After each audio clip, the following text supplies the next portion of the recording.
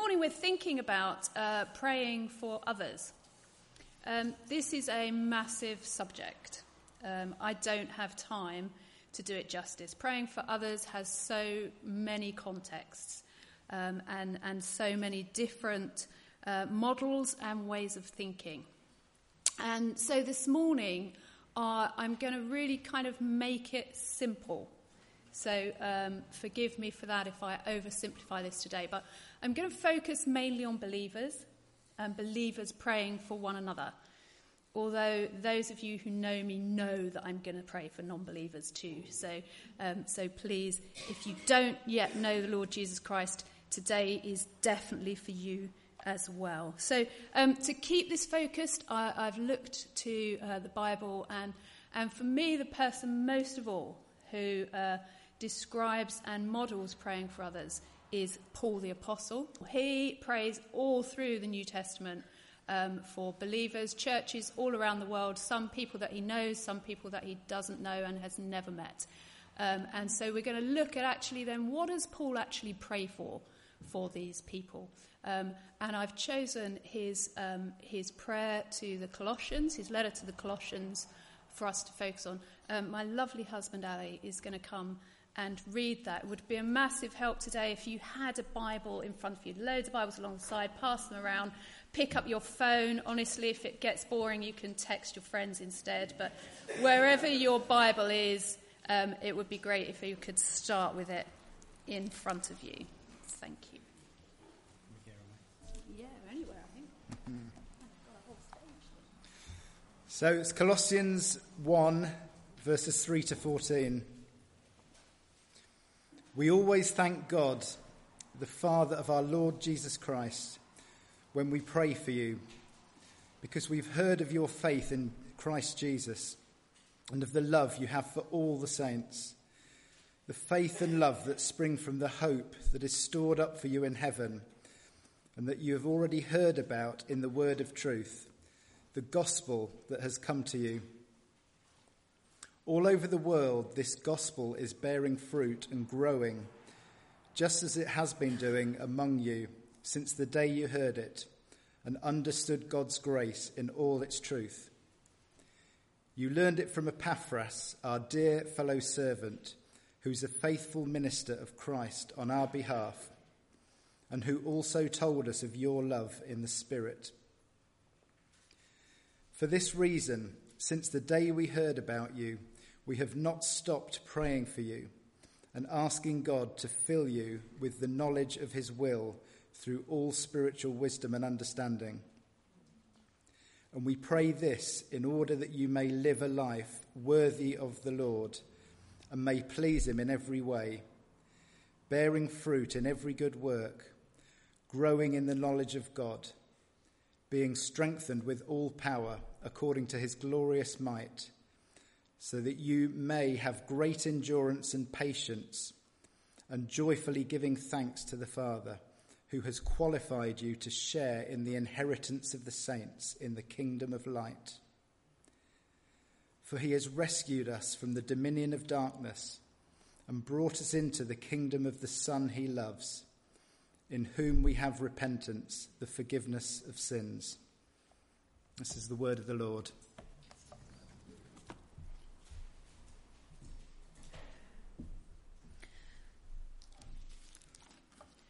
Okay, so praying for others, I think it is of monumental importance that we pray for others. Our prayer life should not just be a place that we retreat to build ourselves up. It's just so important that we pray for others. But I think probably some of us, or some of you, are more comfortable with praying for others. Some of us, maybe we feel a bit awkward.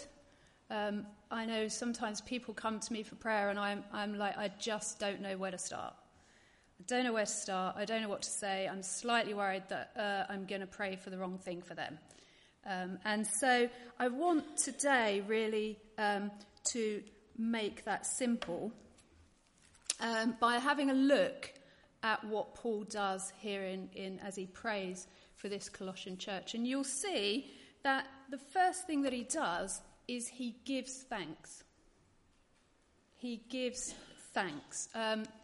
We always thank God the Father of our Lord Jesus Christ when we pray for you, because we have heard of your faith. Paul is giving thanks for the faith of the people he prays for. He gives thanks for their love for others and for the hope that they have. Some of you may know that this week I took up a post as lay chaplain in a school. I've worked in this school for 6 years, but starting on the journey, I just thought I would mail everybody and say, like, if you're someone who prays, come and pray with me. And it was amazing. People who have never stood forward as Christians before, have never been involved in the school ministry, came and they prayed. And I was overwhelmed with gratitude just for their faith, just that I was surrounded by people who shared a faith in the Lord Jesus Christ. We're all different. We kind of express faith in different ways. We've got all kinds of stuff going on in this school. But it is our faith that is the overriding thing. And here in church, I think we sort of slightly take it for granted that we're surrounded by people of faith. And we don't often just thank God that the person next to us also shares a faith in Jesus. We have something amazing. We have received the best gift possible. And Paul says we should say thank you for that. We should say thank you because together we stand in faith. In our faith, we can support each other, we can grow together, we serve together. We're part of God's world together and God's work together. We come together at the foot of the cross and we're not alone. We belong. And we belong because of our faith. And God gave us that. And Paul says, thank you, God the Father of our Lord Jesus Christ. Thank you for the faith of my brothers and of my sisters. Now, I've tried this week. And this is amazing. It's like pouring calm waters on troubled seas. It has quite literally been a balm to my soul. Now, I don't know about you, but there are some people that I don't easily rub along with. Malcolm, glad I'm not alone. We're all sort of different. But when you start to be grateful for just having them in your life, it just sort of changes something. It just changes something. I love my husband. He's amazing. Sometimes he drives me mad. Sometimes he worries me. But when I kind of think of his faith in Jesus and I trust in his faith and I see him and I see his love for others, I'm just grateful that he's a Christian. I'm just grateful that God has got him and he has got God. I mean, it's so simple, but it's so powerful to be thankful. And in fact, what I want to do this morning is just to do that. I'm not going to ask anyone to pray out loud. It's not a scary moment. But I am going to ask you, just close your eyes and I'll start. And I just want you to think of people and just give thanks for their faith. You just thank God.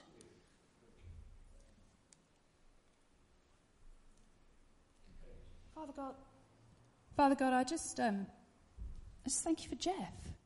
Father God, thank you that he knows the Lord Jesus and that he loves the other saints. Thank you for the worship band, for their faith, that we can stand together. Thank you for the faith of the leadership team. Father, thank you for Pete. Thank you that he loves the Lord Jesus. Father, thank you. Thank you for our church. Thank you for the people who stand with us because they love the Lord Jesus. Thank you. Amen.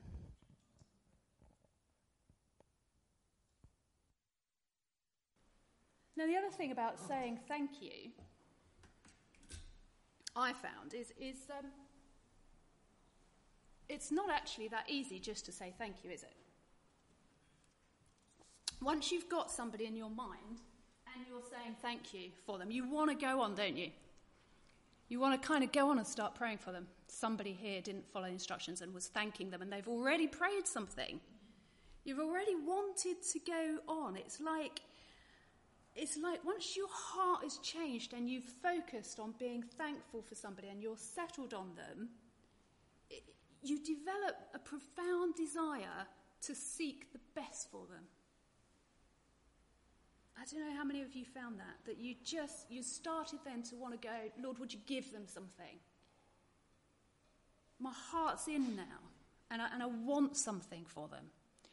And that's what Paul does next here. We're in verse 9. And the next thing that Paul does is he gives thanks, is he says, we've not stopped praying for you.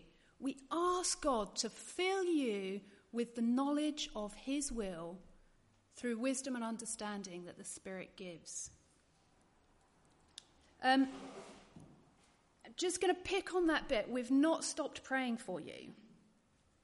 I don't think that this means that Paul has been praying for these people 24/7, 365 days a year since he met them.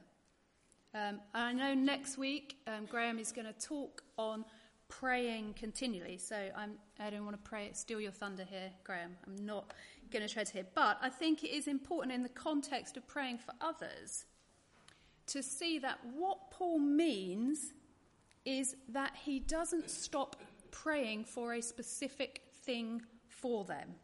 There is something that they need so much that even though they have a faith in Jesus, they need to keep asking again and again. There is a supply of something that we continually ask. We don't stop praying to be constantly renewed. Does that make sense? Marvellous. Good. Well, this is good news. This is good news because Paul doesn't stop asking for the same thing over and over again. But often when people ask us to pray for them, I just sort of feel, if they say, will you pray for me, as if I need to know what is the one thing that I need to pray for today that is going to sort out this problem for them. It's like if I don't know how to pray or I don't understand what they're asking for, I'm just totally going to miss this opportunity for God to change their lives. That somehow there's a thing at a time that needs to be done. And specific prayer is good. I'm not saying it's not. But sometimes I think we look too hard for a clever prayer. We look too hard for the answer to the problem. We work too hard at it. And what Paul is saying is that no matter what people ask for in prayer, what they need is for God to fill you with the knowledge of his will. What you need, whatever your issue, is the knowledge of God's will. That you would know what God wants for you. There's sort of an extent to which it doesn't matter what you ask for in prayer. You need to know God's will in that situation. Some of you may have heard of Nicky Gumbel.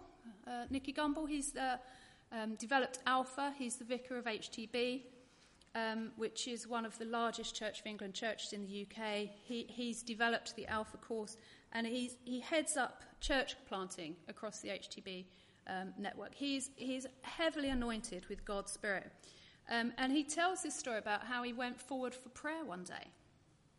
He went forward for prayer and he was absolutely knocked out in the Spirit. And it was prophesied over him that day that he would be a significant leader for God's work.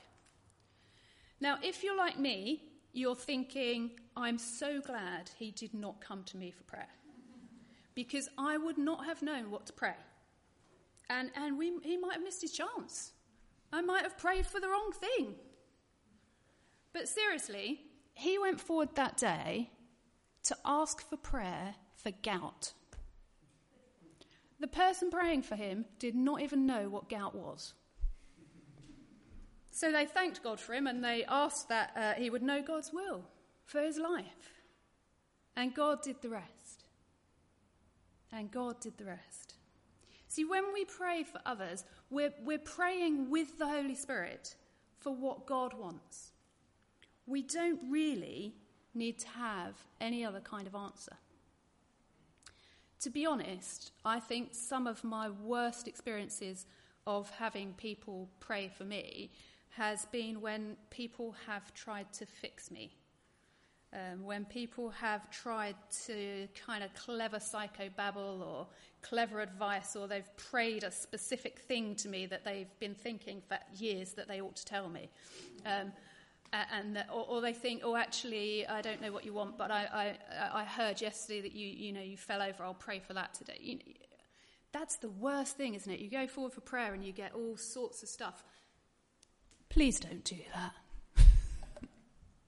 At a simple level, we ask God, would you fill my brother or sister with the knowledge of your will? Tell them again, show them anew what you want for them. Now, God's will for our lives is a whole nother sermon. I'd love to have a chance to preach it because it is still one of the most frequently asked questions by Christians today. How do I know what God's will is for my life? I don't have time to go into it, but I do want to say this. Please do not believe in a God who has a plan for your life but refuses to show it to you. So often we behave as if God knows what is best for us, but he won't tell us. We don't have a God who keeps his will for you secret and giggles quietly as you waste your life trying to find it out. God's will for your life is spelled out loud and clear in the pages of the Bible. It is not abstract, nor is it particularly concerned with who you marry or the job you do. It may be that God is putting you in a place, yes. He doesn't really mind if you run on Tuesday or Wednesday. God's will for your life is things like obeying his commands, growing in character, loving one another, acting justly, loving mercy, rejoicing, giving thanks. Things that have been shown to you through the example of Jesus. Just for the purposes of today, I would summarize God's will for your life like this. God wants you to be more like Jesus. And he's happy to help you with that. That is his will for your life. You see, Paul prays time and time again for churches and believers around the world. But if you look at those prayers, you'll see he only really ever prays for 10 things. Peace and unity, growth in character, knowing his will, all things that are about becoming more like Jesus. God wants us to know his will because his will is to live the best life that we can. And Paul says, pray for people that they'll keep coming back to God and asking to know more about his will. What more does God want for me? Don't picture him as someone who holds on to a secret plan. Picture him as somebody who wants the very best for you and is already holding it out to you to come and ask for. Prayer is your way of going forward to take hold of the blessings that God has for you. He wants you to have it, and he's happy to show you how to get it. So Paul says, keep praying. Do not stop praying that the brothers and sisters will get more and more and know more and more of God's life for them. So I suppose what I've taken a long time to sort of say is that when people come and ask for prayer, don't think you need a specific thing. Don't think you've got to know the answer today. You don't need something new or original. It is always the same thing. that people need when they come for prayer or when you pray for them. They need more of God's will, more of Jesus. If you can pray Jesus into their lives, then you have done the best thing that you can ever do for them, whatever the situation. So lastly then, as we come to close, Paul says the reason that they need to know God's will is so they can live a life worthy of the Lord, that pleases him in every way. Again, living a life worthy of the Lord, well, that's a whole serious sermon, Dave, waiting to be preached. Living a life worthy of the Lord. But Paul he describes it simply here. He describes it as a life where there's fruit. If you're not sure about fruit, you can turn back a few pages, or I'll just tell you. Galatians 5:22, the fruit of the Spirit is love, joy, peace, patience, kindness, goodness, faithfulness, gentleness, self-control. Fruit. A life secure in the knowledge of God's love. A life depending on God's spiritual strength, relying on God, not ourselves, where the burden is light and we don't grow weary. A life pleasing to God where we give thanks. Imagine that life. Imagine that life. Isn't it what we want for ourselves? Fruitful lives, secure in God's knowledge, where we feel such a sense of belonging and of purpose. Don't we want to know that we're living the best life that God has for us? And that as we live that life, we help others to do the same. Wouldn't that lead us to thank God? I think for all of us, the answer is yes. And Paul says, just pray that for everyone. Pray that for everyone. Let's put it really simply. If you're praying for somebody else, Paul says, you say, thank you, Jesus, for my brother's faith. Thank you for Jesus in my brother's life. Thank you. Please, could he have some more? Please, could he have some more of Jesus? It's the best thing for him. I know that the more he has, the more he's going to please Jesus, and then he's going to give thanks. And we're going to go round again. We're going to give thanks. We're going to ask for more. We're going to be more pleasing. Whenever Paul prays for others, his focus is on Jesus. Don't mishear me. I'm not saying that you shouldn't pray specifically for worldly things and ask God for things. But if you can help a brother or a sister through prayer to lift their eyes back to Jesus, then you have prayed for the one thing that they need to overcome whatever the situation they are in. If somebody wants you to pray, you just give them Jesus. And you continue to give more of Jesus, to keep praying continually that we would all have more of Jesus in our lives. It may be that I've taken an amazing piece of scripture and made it really simple this morning. But as I invite the worship band to come up, I have two reasons for that. The first is that we must pray for each other.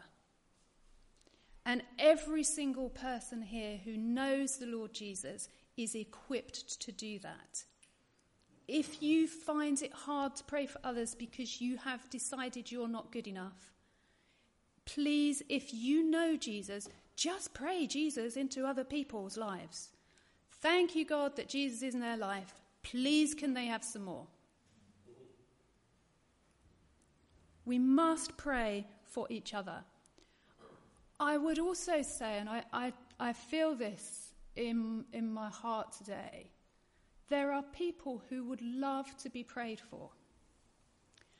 But you maybe don't ask because you're worried that you will be judged, or that your problems are complicated and that you don't really want to explain them or burden them. If that is you, can I say, I don't need to know your problem. You don't need to share anything. You can come forward, you can turn to the person next to you, and you can just say, will you pray for me? Sometimes, yes, it's good to pray, it's good to confess, but people will just pray Jesus into your lives for you. And so please, if you do not have people praying for you, just ask today. Just ask today. And let us be a church that does not stop praying for each other. It may also be that you do not yet believe that Jesus will overcome your situation, that you have not yet fully placed your faith. It doesn't matter. Anyone in this room will be pleased to pray Jesus into your life today. So we're going to worship now and move on, but let us be a church that does not stop praying for each other.